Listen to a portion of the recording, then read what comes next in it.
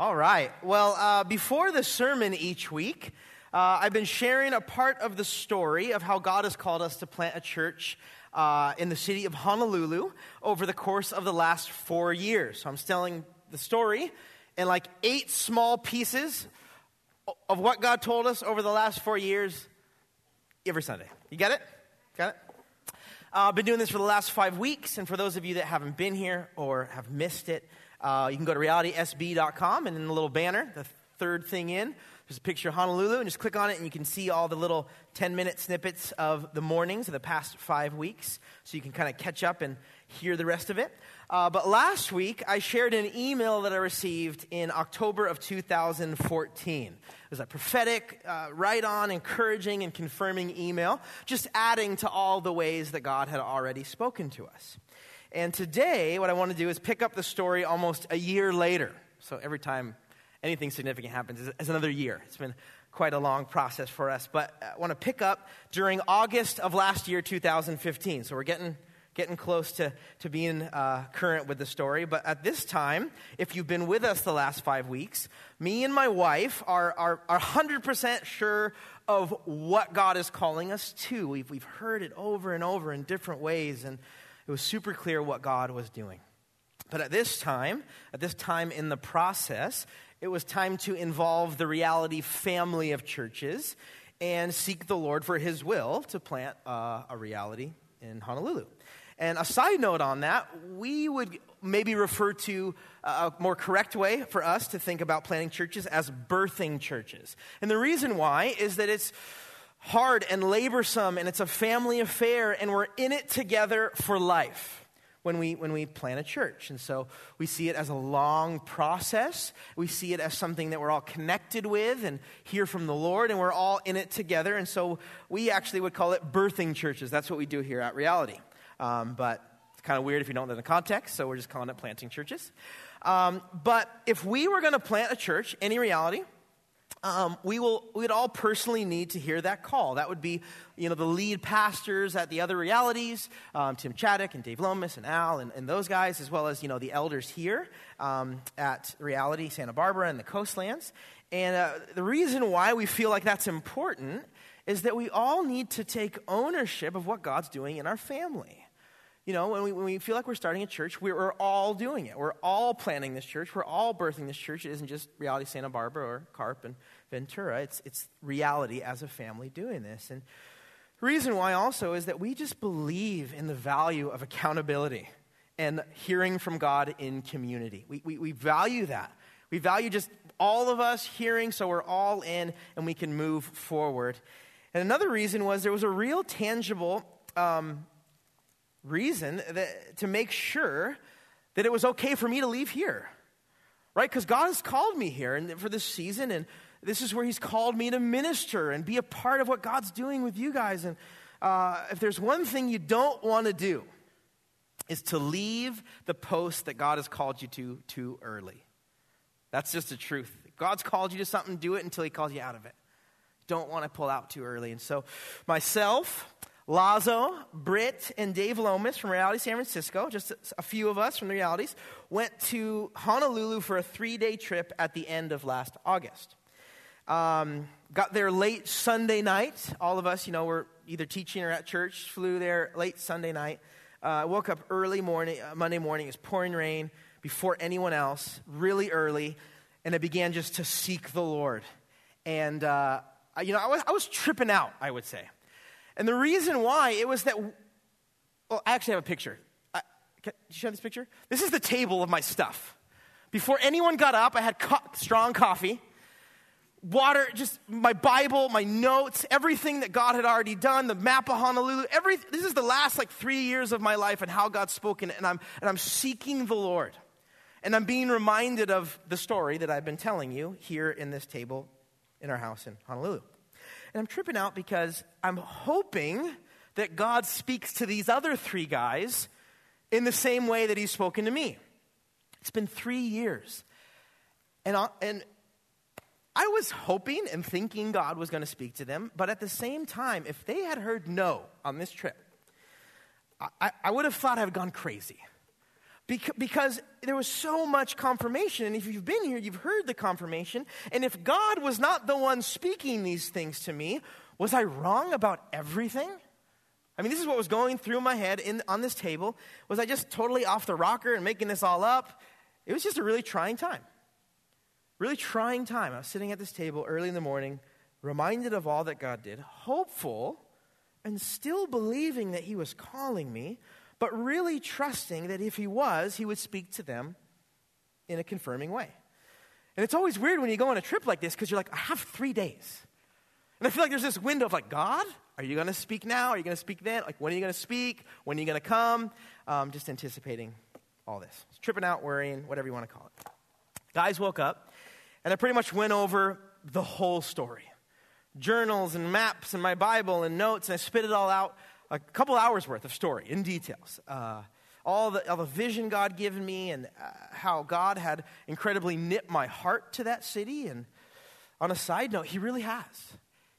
I love that place. It's really weird because I grew up here. This has been my home for 31 years. But that feels a bit more like home now.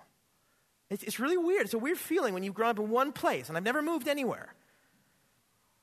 I haven't wanted to. Why would you want to? But that feels so much like home now, and it's just so special to me, and it's so unique, and it's so wonderful, and God's really given me a genuine love for it. And I told him all this, and we began to pray. We began to just wait on the Lord, and it was a really sweet time, just being still, waiting on the Lord, asking God, crying out, is this you? God, speak to us. Praying for the city, just praying for God to move in general in the city. And I still remember vividly Dave Lomas saying, it was one of those moments where we were all silent, paused, and he just begins to say, I feel like the Lord has made it really clear, and he's given us all the pieces, the resources, the city, the guy, the call. We have everything we need. And then he said, and I feel like the Lord has put all the right pieces together. And for me, this was the first morning. I was like, thank you, Jesus. This is incredible. This is wonderful. Thank you, Lord. But I quickly began to say, well, so is that like a for sure yes? Like, that's good.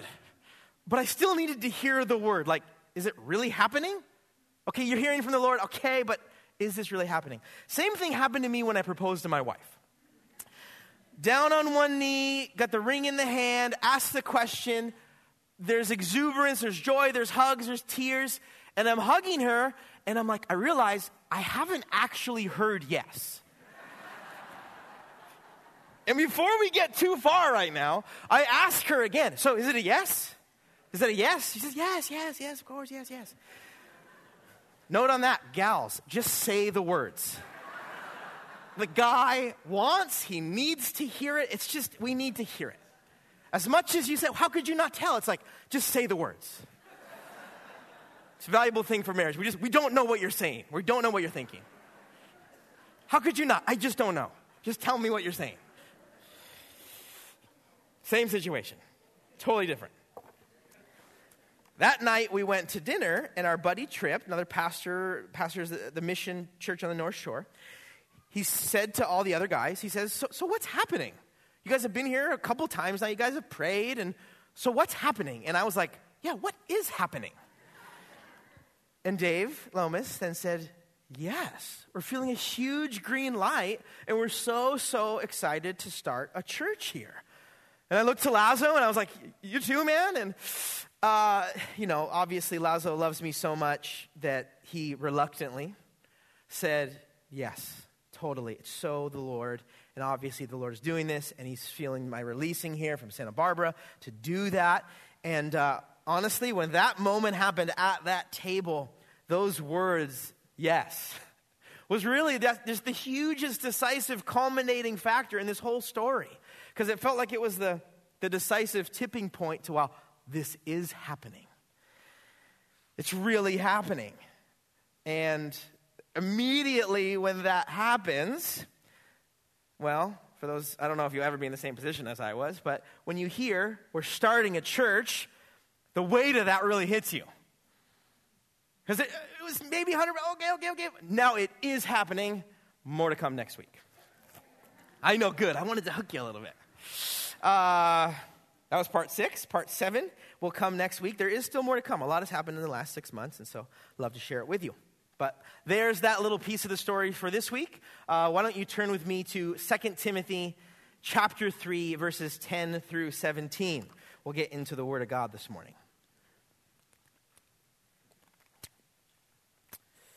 2 Timothy 3, 10 through 17 is our text for this morning. And just a little recap of where we are and where we've been.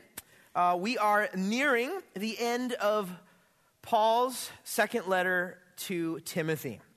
We're getting done with chapter 3, and we have 2 more weeks left in chapter 4 the next 2 weeks.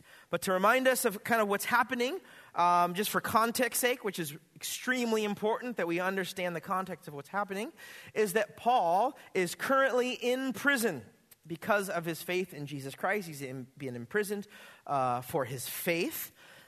And he's writing this letter, and it will be the last letter that he writes, and soon he will die at the hands of the Romans. Timothy here is Paul's young prodigy.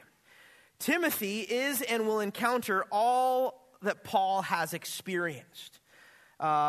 This is a very personal letter that Paul is writing Timothy, and it's full of warnings, and it's full of instructions of how Timothy ought to live out his faith, as well as how Timothy ought to be a minister of the gospel, of the good news that Jesus has entrusted to him. But what's important to note is that even though this was a letter that Paul was writing to Timothy concerning these things, that these warnings or these instructions that we'll see today and throughout this letter are not only for Timothy, but they're wise, godly words for us to heed as well, in order that we might run this race and finish the course that God has set for us, that we too might be faithful to him in all of our callings. The last few weeks, we've been seeing Paul describing in detail the character of those that oppose the truth and the warning against their false teachings that they were spreading. And so a lot of the last few weeks has really been warning Timothy of the climate that he's living in, and to not be unaware of what's happening, but to be on guard and to stand firm in the truth. And what we'll see today is there's more of these imperatives. There's more of these challenges and charges that Paul, in his last words, in a sense, are writing Timothy. We pick up here in verse 10 of chapter 3. 2 Timothy 3:10 says, "Now you followed my teaching, conduct, purpose, faith, patience, love, perseverance, persecutions and sufferings, such as happened to me at Antioch, at Iconium, and Lystra.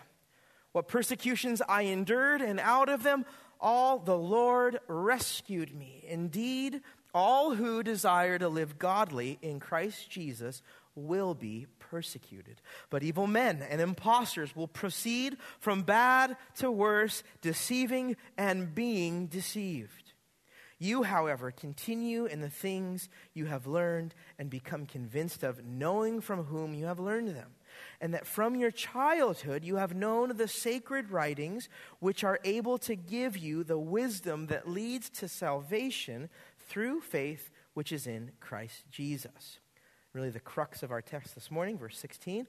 "All Scripture is inspired by God and profitable for teaching, for reproof, for correction, for training in righteousness, so that the man of God may be adequate, equipped for every good work." This is God's word. Let's pray. Father God, we thank you for your word this morning. And the reason why we gather and why we take a significant time to study it is because we do believe that it is your word. That everything that we read today and study and look at is God-breathed and God-inspired, and it's for these things for us. We believe not only do we find yourself through its pages, but that it's profitable for us for these things, that we might be adequately equipped for every good work that you would set before us. Lord God, we want to heed your word this morning. We want to, in one sense, be reverent towards it because it's your word. But in another sense, be very open with it because we know that your Holy Spirit will give us understanding of the meaning of it for ourselves and how it applies to our own lives. Father God, would you give us revelation to what it means, how it applies to our life? Would you anoint this time and empower it? Pray that I would be your mouthpiece. You'd use me for your glory and for the equipping of your saints today, Lord. Pray these things in Jesus' name. Amen.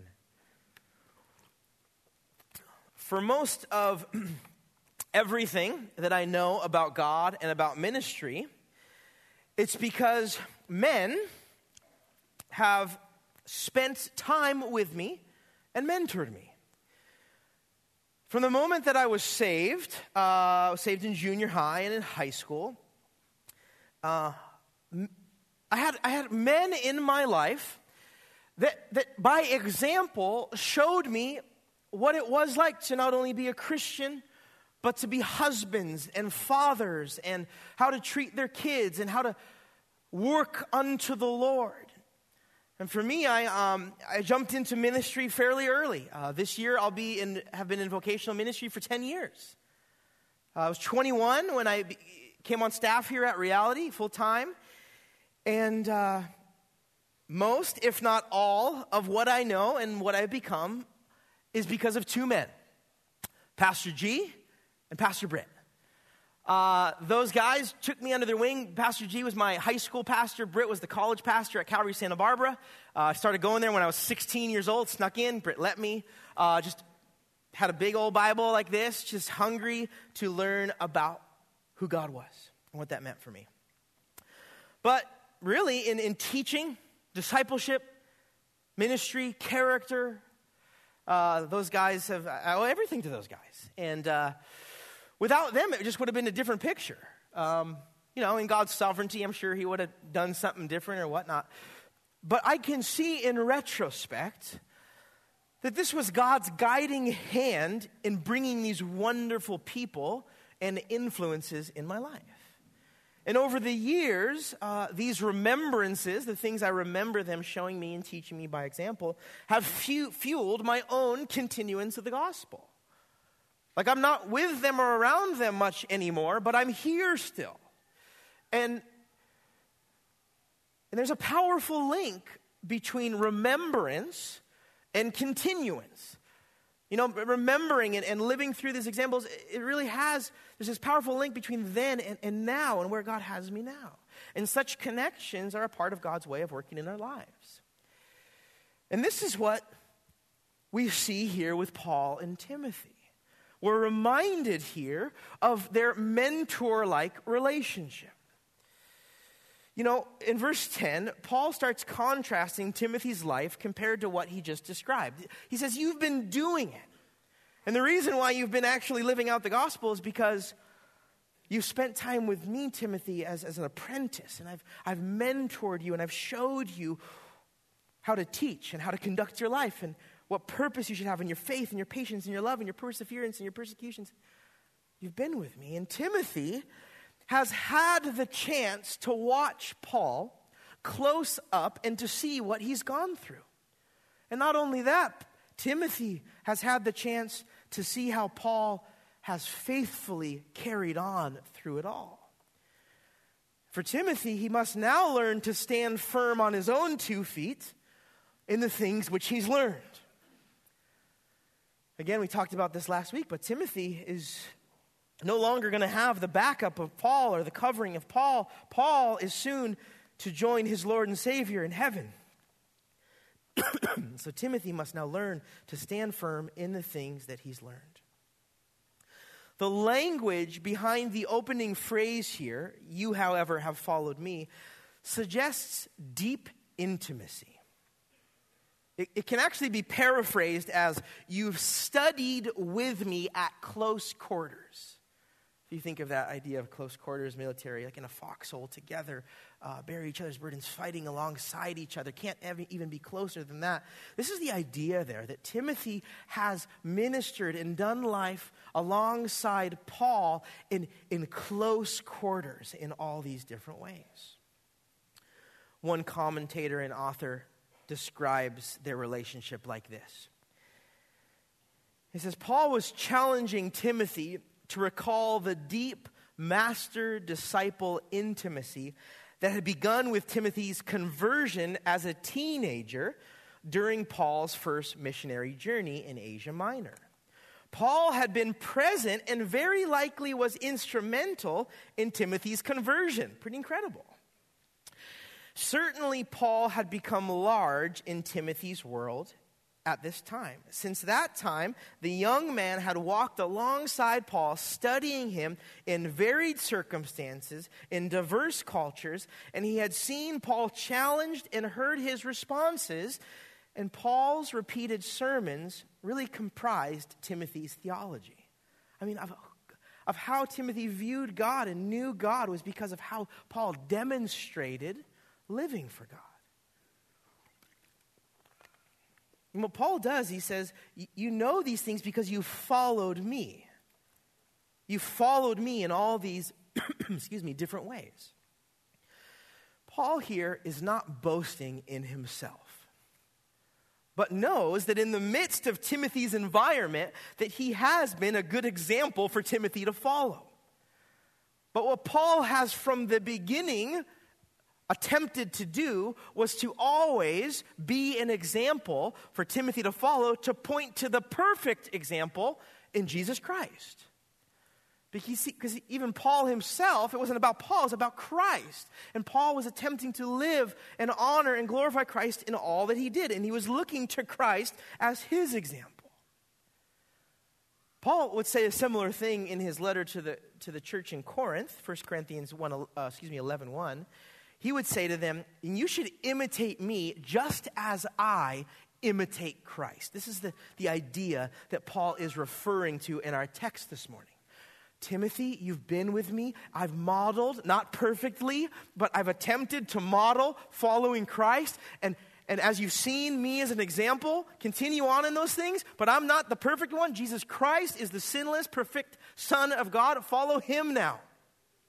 I'm leaving. I'm departing. But remember, it wasn't about me. It was about Jesus. That's what Paul's saying here. Church, can those of you that are older, please do this with those that are younger? We need you to mentor and disciple us more than you could even know. We don't know how much we need it. I'm kind of speaking to myself as a little young still. Hope that's okay. I'm young, I think. Depends. If you're 20, I'm old. If I'm anything older than 31, I'm young. For those of you that are younger in this room, what you need to know is how crucial this is for your own lives.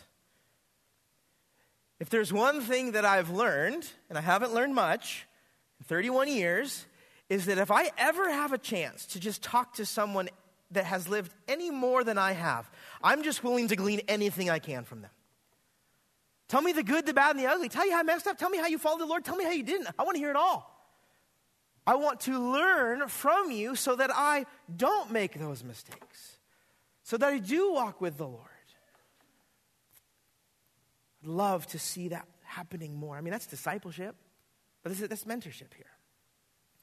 But Paul, he goes on, and with Timothy's memory activated, Paul recalls their shared history, and he brings up specific examples of suffering. Right? He's reminding Timothy of their 10, 15, 20 years together, all the things I've taught you. And with his memory activated, Paul recalls the time specifically that they suffered together. And there's 3 different cities he mentions: Antioch, Iconium, and Lystra. And a commentator by the name of R. Kent Hughes describes this shared history. And I will say it's a little bit dramatic and graphic in some way. It's describing the suffering that they shared together. But there's a little bit of blood involved, which there was. So here is R. Kent Hughes' take on these 3 instances of suffering that Paul and Timothy shared together. He says this: Paul had been driven by persecution from Antioch. You can find that in Acts 13:50. There's a record of that. He had to flee from Iconium when a plot to lynch him was uncovered. Read that in Acts 14:5 and 6. And Timothy was in Lystra when Paul was stoned. Timothy saw this. Rocks crushed against Paul's skull. And R. Kent Hughes here has a little liberty with the text, but he says this: and he fell blood spattered and broken beneath the rubble. He was dead, they all thought. And his murderers departed, leaving his body to his followers. How the believers mourned. What would they do without him? Suddenly Paul popped one eye open and then the other. This is his take on it. But it's probably kind of true. Maybe, I don't know. It's all right, brothers. No funeral today. Let's get out of here. I like it. Who knows? And he rose up and he entered the city. We do see he entered the city, Acts 14:20. That other stuff, I'm not sure how it happened that way. But here's the point. What a memory for Timothy. How he must have played and replayed that in the young man's heart. Remembrance of these things steeled him for faithful continuance. I mean, this is the stuff that they did together. I mean, this was real. This was life and death ministry that they had partook together. But Paul's point is that through all of that, he endured because the Lord rescued him. That's what Paul's point is. He isn't woe is me, remember how hard that was. He said, remember that? Remember how God rescued us, Timothy? But what's important to note is, some of us would think, rescued? You were still imprisoned, stoned, and almost killed, and you're in prison now. How are you saying rescue? Well, in God's economy, rescue doesn't mean suffer no harm. See, the only way currently for Paul in prison writing this letter of 2 Timothy, the only way Paul was going to get released from this dungeon he was in, this prison, was that he was going to die. And he was at peace with that. We'll see that in the next few weeks. See, God had rescued Paul time and time again in the way that we would think, which meant that he would do it time and time again for Timothy.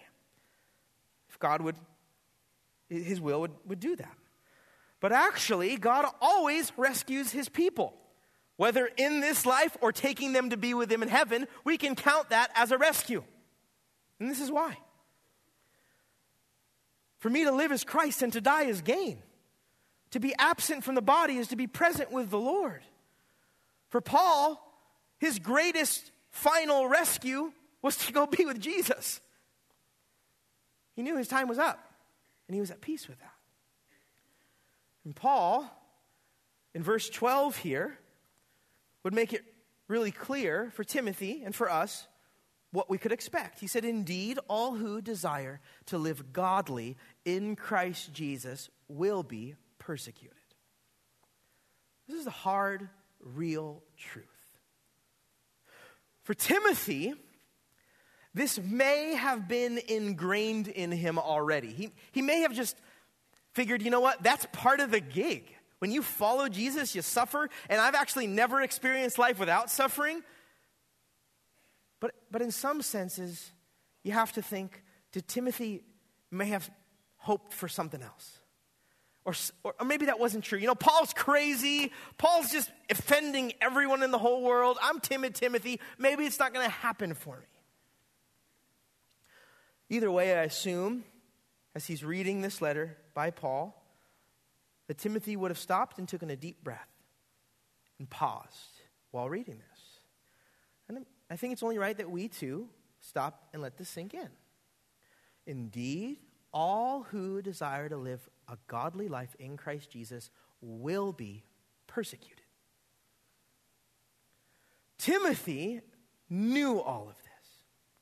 But to hear it from Paul again in a period just before his own death must have been very sobering. But as we can see throughout Scripture, and as we know, suffering is a part of following Christ. It's for all of us. And we shouldn't expect anything else. But we should embrace it. We should walk in it. And we should not be surprised when we do. Because the truth is, if they persecuted our Lord, they will surely persecute us. Jesus told his disciples this, John 15:20. He said, a servant is not greater than his master. If they persecuted me, they will also persecute you. There's no hidden meaning in that text. That's what it means.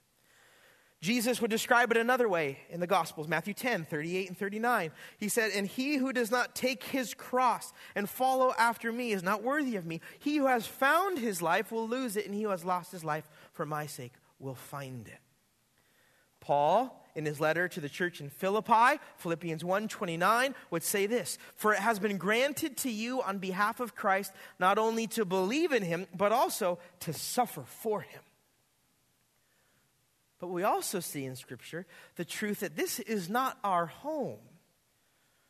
Our life is temporary. It's a vapor. It's a mist. We're only here for a short time. But there is a great hope and reward in heaven for us, far greater than comfort that we find in this world, and far greater from the lack of suffering that we might want to not experience. Romans 8:18 tells us this. I consider that our present sufferings are not worthy to be compared to the glory that will be revealed in us. 2 Corinthians 4:17, for our light and momentary troubles are achieving for us an eternal glory that far outweighs them all. The truth of Scripture for our lives. We may not experience it, or we may never experience to the extent that they did, but you never know. Maybe called, and who knows what the next 20, 30, 40, 50 years of our nation holds. Who knows? This could be us as Christians. Verse 13 of our text this morning, Paul continues on to describe to Timothy the climate that he's in, the environment that's around him. And for us, it's also the environment that we will face. He says, but evil men that are around you and impostors in and outside of the church will proceed from bad to worse, deceiving and being deceived.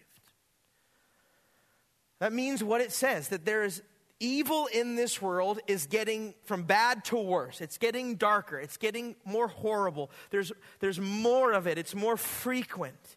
And we can testify to that. You can see that in the news. We see it all around us.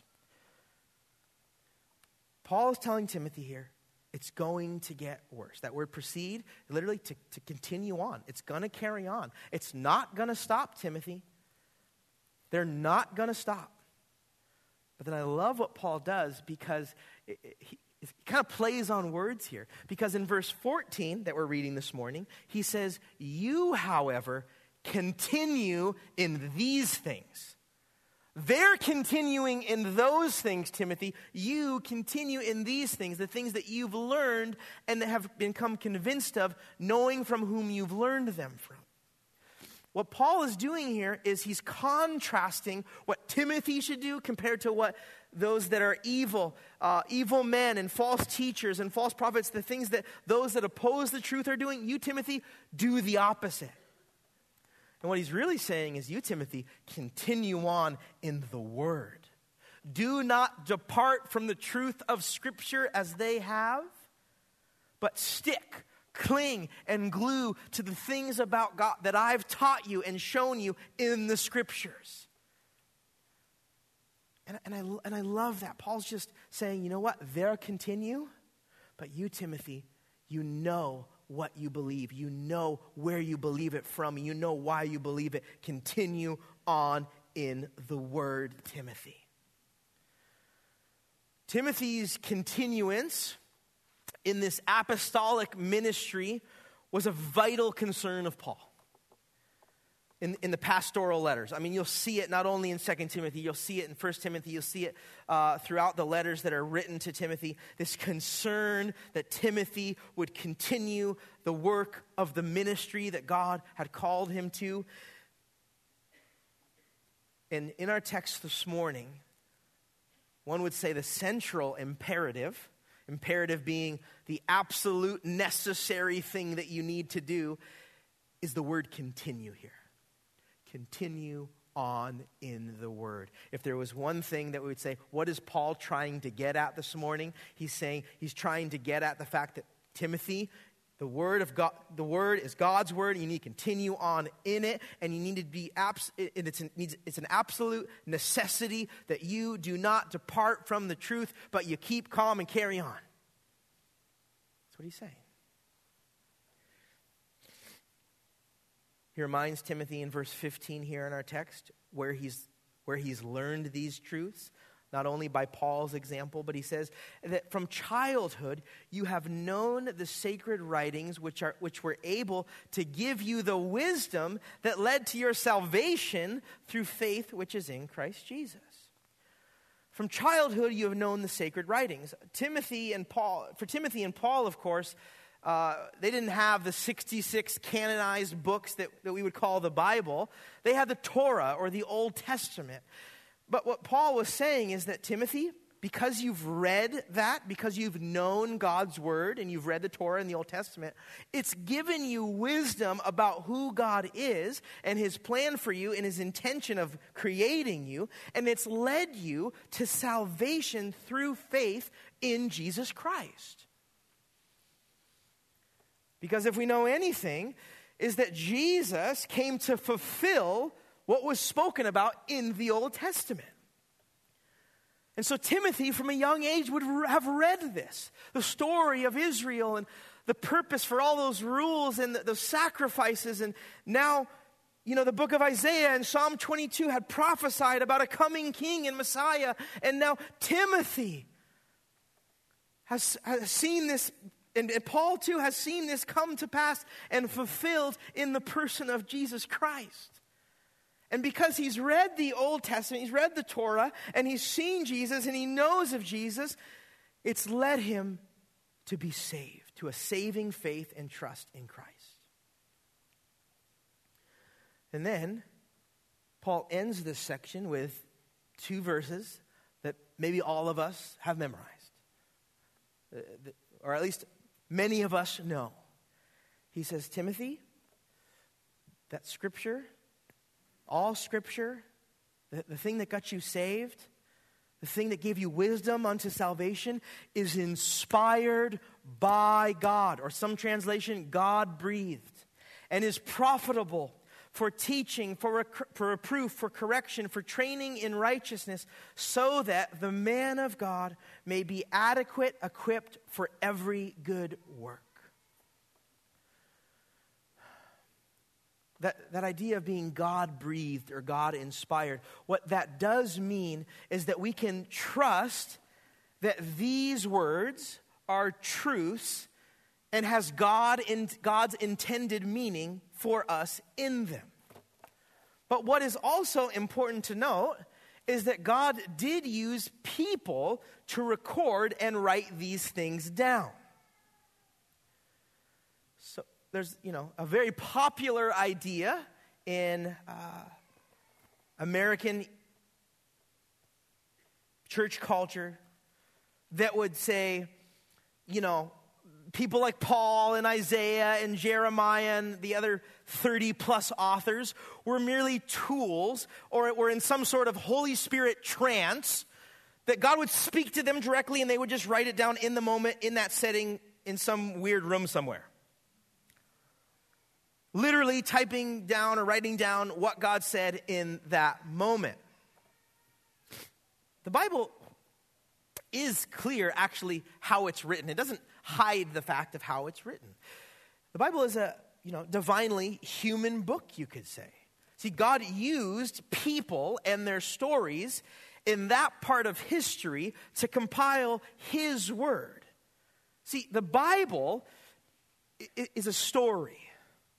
It's a story of creation and God creating, and sin entering the world, and God redeeming a certain people group, the children of Israel, a Jewish nation, but them rebelling and them giving Him laws and them giving Him commandments of which to live by that would make them a countercultural people and that would represent his holiness in the midst of a perverse and wicked generation. But they couldn't do that, and they fell away and they departed from those truths. And then the prophets warned them of this and told of the story that happened. And then Jesus came on the scene, and he didn't come to abolish the law, but he came to fulfill the law. And the story of redemption comes in.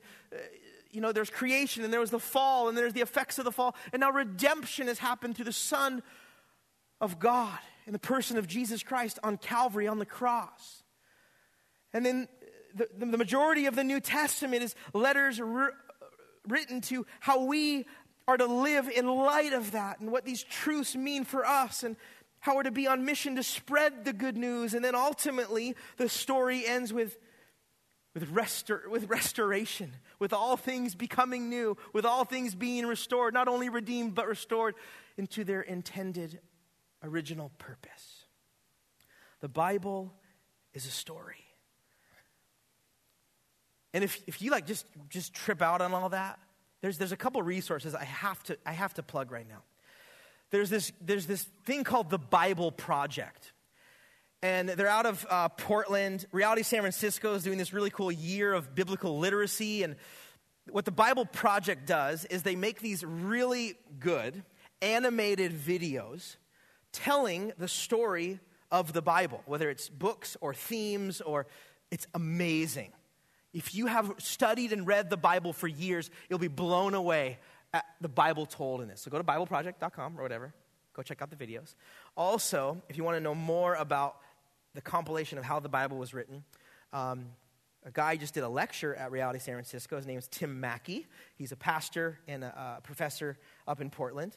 And the origins of the Bible, how the Bible was written. It's amazing. Go to realitysanfrancisco.com, current lecture. It's like a 2-hour lecture, and he's a total Bible nerd, but it's amazing. So more of that. I just did this much. More of that for him. Going back to our text in hand. When it says all scripture is inspired by God or God breathed,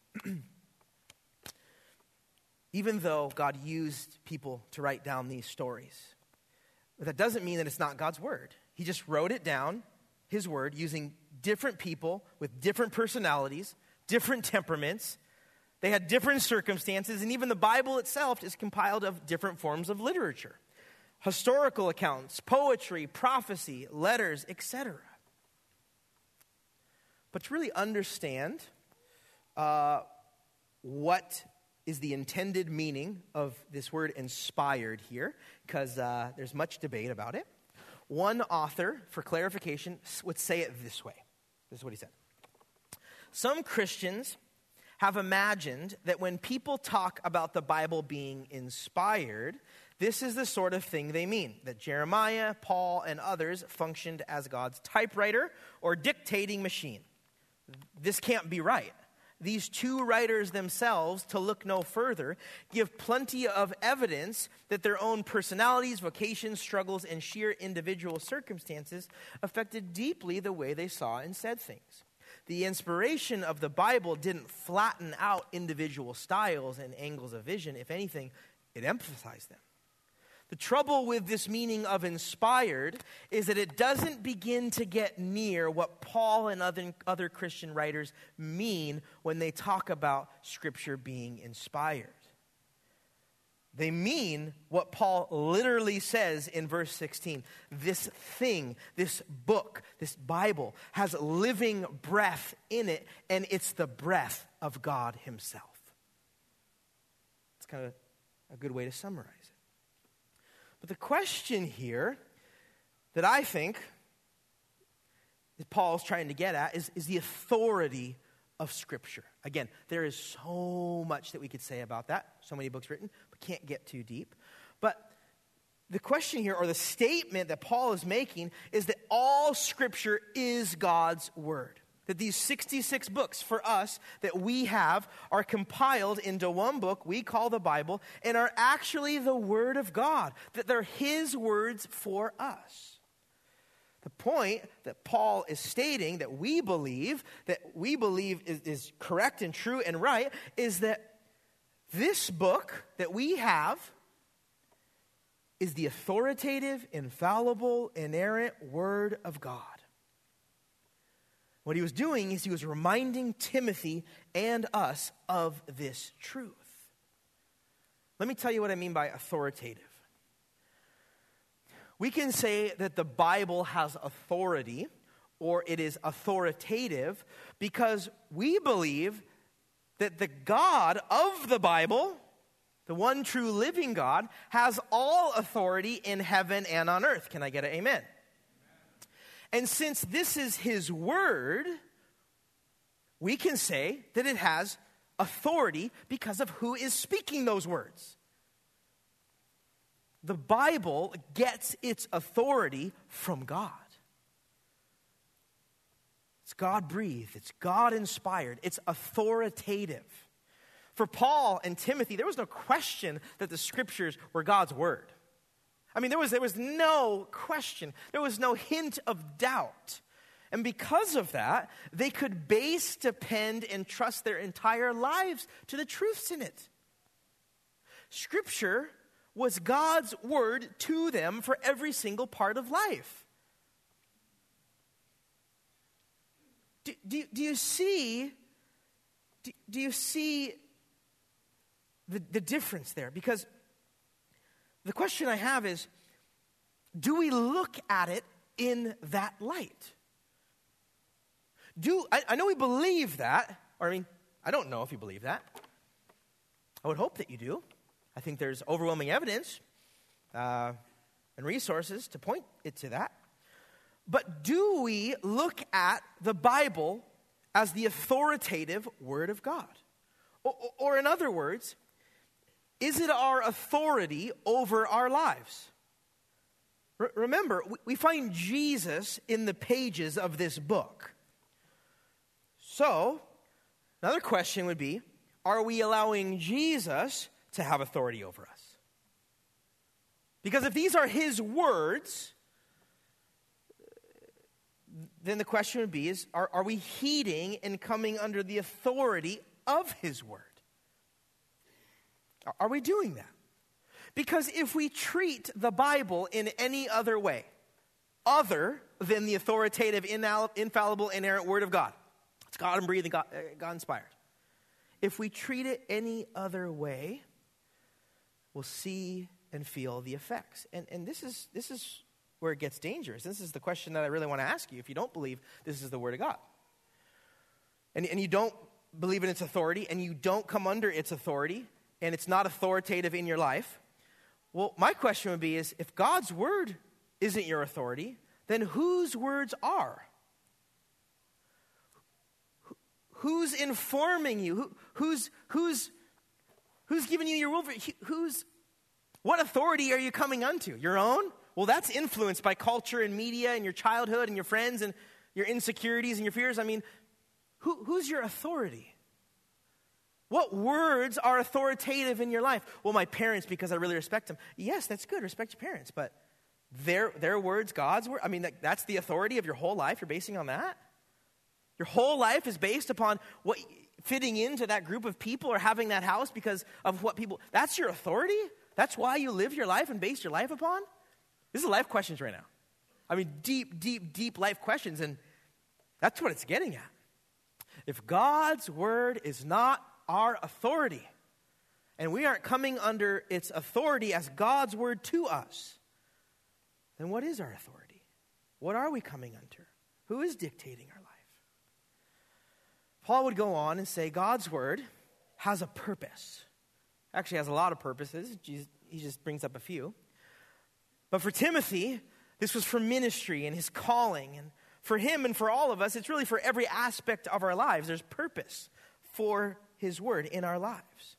But he specifically highlights a couple. He says, Timothy, this is God's word. It's God-inspired and it's profitable, verse 17, for teaching, reproof, correction, and training in righteousness, so that the man of God may be adequate, equipped for every good work. Just for one moment, put yourself in Timothy's shoes, sandals back then. Timothy's sandals. Young, timid, my discipler, Paul, is going to his death. I'm left alone in the midst of just chaos here. And Paul's reassuring statement right here is that Timothy, the word of God that you've known from your childhood, that gave you wisdom, that led you to a saving faith in Jesus Christ, that same word is God-breathed, it's God-inspired, it's literally God's word for you, and it's profitable for teaching others, for correcting others, for reproving others, for training in righteousness. So Timothy, so that you would be adequately equipped for every good work ahead of you. It's like the best thing you could ever tell me if I'm Timothy. So much hope, so much comfort, so much confidence, not in himself, but in God and his word. For Timothy, this is all he needed. This is all he needed. And for us, it should be the same way. This is all we need, is you, finding you and your word, Lord, and you've instructed me. And for Timothy, it was his lifeline. This would equip him and sustain him for everything that he would encounter. And so for us, it'll do the same. This church, Reality Santa Barbara, brothers and sisters, we find Christ in the pages of this. We find Christ in the pages of Scripture. And the Word of God has a lot to say about the Word of God. I love it. And in Psalm 119, the longest chapter in the Bible, the center focus for the psalmist there is the Word of God. What I want you to do is I'm going to read off like 10 or so verses right now. And I want it to just bolster and add to the purpose and what we can get and what God's intended purpose for us reading his word is.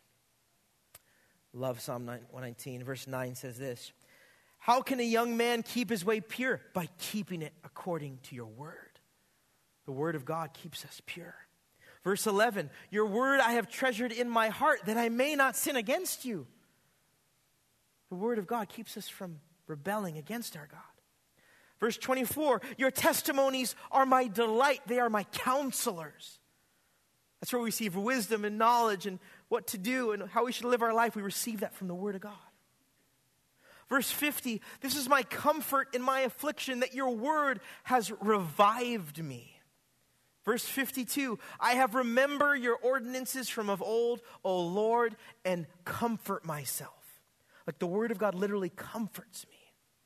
Verse 92, if your law had not been my delight, then I would have perished in my affliction. In times of suffering, if I did not hang and cling to your word, I would have perished. Verse 98 through 100, Psalm 119 says, your commandments make me wiser than my enemies, for they are ever mine. I have more insight than all my teachers, and your testimonies are my meditation. I understand more than the aged because I have observed your precepts. Verse 105, many of us memorize this. Your word is a lamp unto my feet and a light unto my path. It guides us, it directs us, it illuminates the way in which we should go. Verse 160, the sum of your word is truth, and every one of your righteous ordinances is everlasting. Famous Bible scholar and theologian N.T. Wright said this: if we let Scripture have its way with us, come under its authority, all this is within reach. Because, of course, Scripture not only unveils the living God we know in Jesus Christ, but through our reading and pondering, it works this knowledge of God deep into our consciousness and even our subconsciousness by story, poetry, symbol, history, theology, and exhortation. The Spirit who caused it to be written, who spoke through the different writers in so many ways, is as powerful today as ever. And that power, through the written word, can transform lives. Thank you, Jesus, for your word. Church, let us come under the authority of God's word. because that is where we learn, hear, and experience our Lord. We find Jesus in the pages of his word. Let's endeavor, as Paul would tell Timothy, to continue on in the things we know of the Lord, to press in, continue on, and lean on God's word for all we need. Amen? Amen. Let's pray. Father God, we thank you for this treasure that you've given us in your word. In it, we find you. In it, we see you, Jesus. And for many of us in this room, we have read it. We have believed it. You've saved us from our sins. We've come to a saving knowledge of it. And if that wasn't enough, Lord, you give us everything in it pertaining to life and godliness. Oh, the depths and the riches of your word, Father. God, we too want to continue on in knowing your word. We see how profitable it is for us. We see its effect. We understand that it's living and active and sharper than any double-edged sword. It's like a fire and a hammer. Faith comes by hearing the word of God. Just as the psalmist would say, God, we want to treasure and delight and meditate on your scripture. And even more than that, Lord, we want to come under your authority by the authority of your word. God, for those of us in this room that have not done this, that we are our own authority, that we are allowing everything else other than your word to be the authority of how we live our life. Pray, God, in this time of worship, that you would meet us, that you would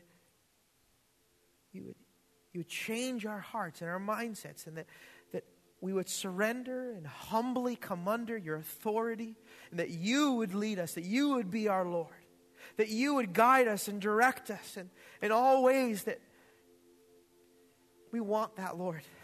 We were never, ever, ever designed to do this on our own. We were always designed to be led by you. We were always designed for you to be our God.